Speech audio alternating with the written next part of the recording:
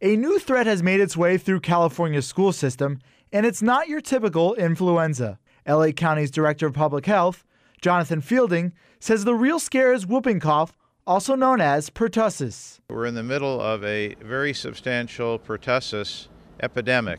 We have more cases now than we have ever had since 1947. State lawmakers passed a new law requiring all children between the 7th and 12th grades to show proof that they received their whooping cough booster shot called Tdap after the age of 7. The law will go into effect July 1st. Fielding hopes parents who usually keep their children away from vaccinations for personal beliefs will recognize how serious whooping cough really is. It's very important that everybody be immunized, and we would expect and hope that all parents will want to protect their children and protect others in their community by making sure that their children are up to date with their immunizations. Kaiser Permanente pediatrician Rebecca Crane says vaccination, not medication, is the best form of prevention against the bacterial disease. Even if you are diagnosed with pertussis, there's not a medicine you can get to end your symptoms and to end the contagiousness. Crane emphasized that people should have the vaccination again after they have turned 18 years old. Along with pertussis,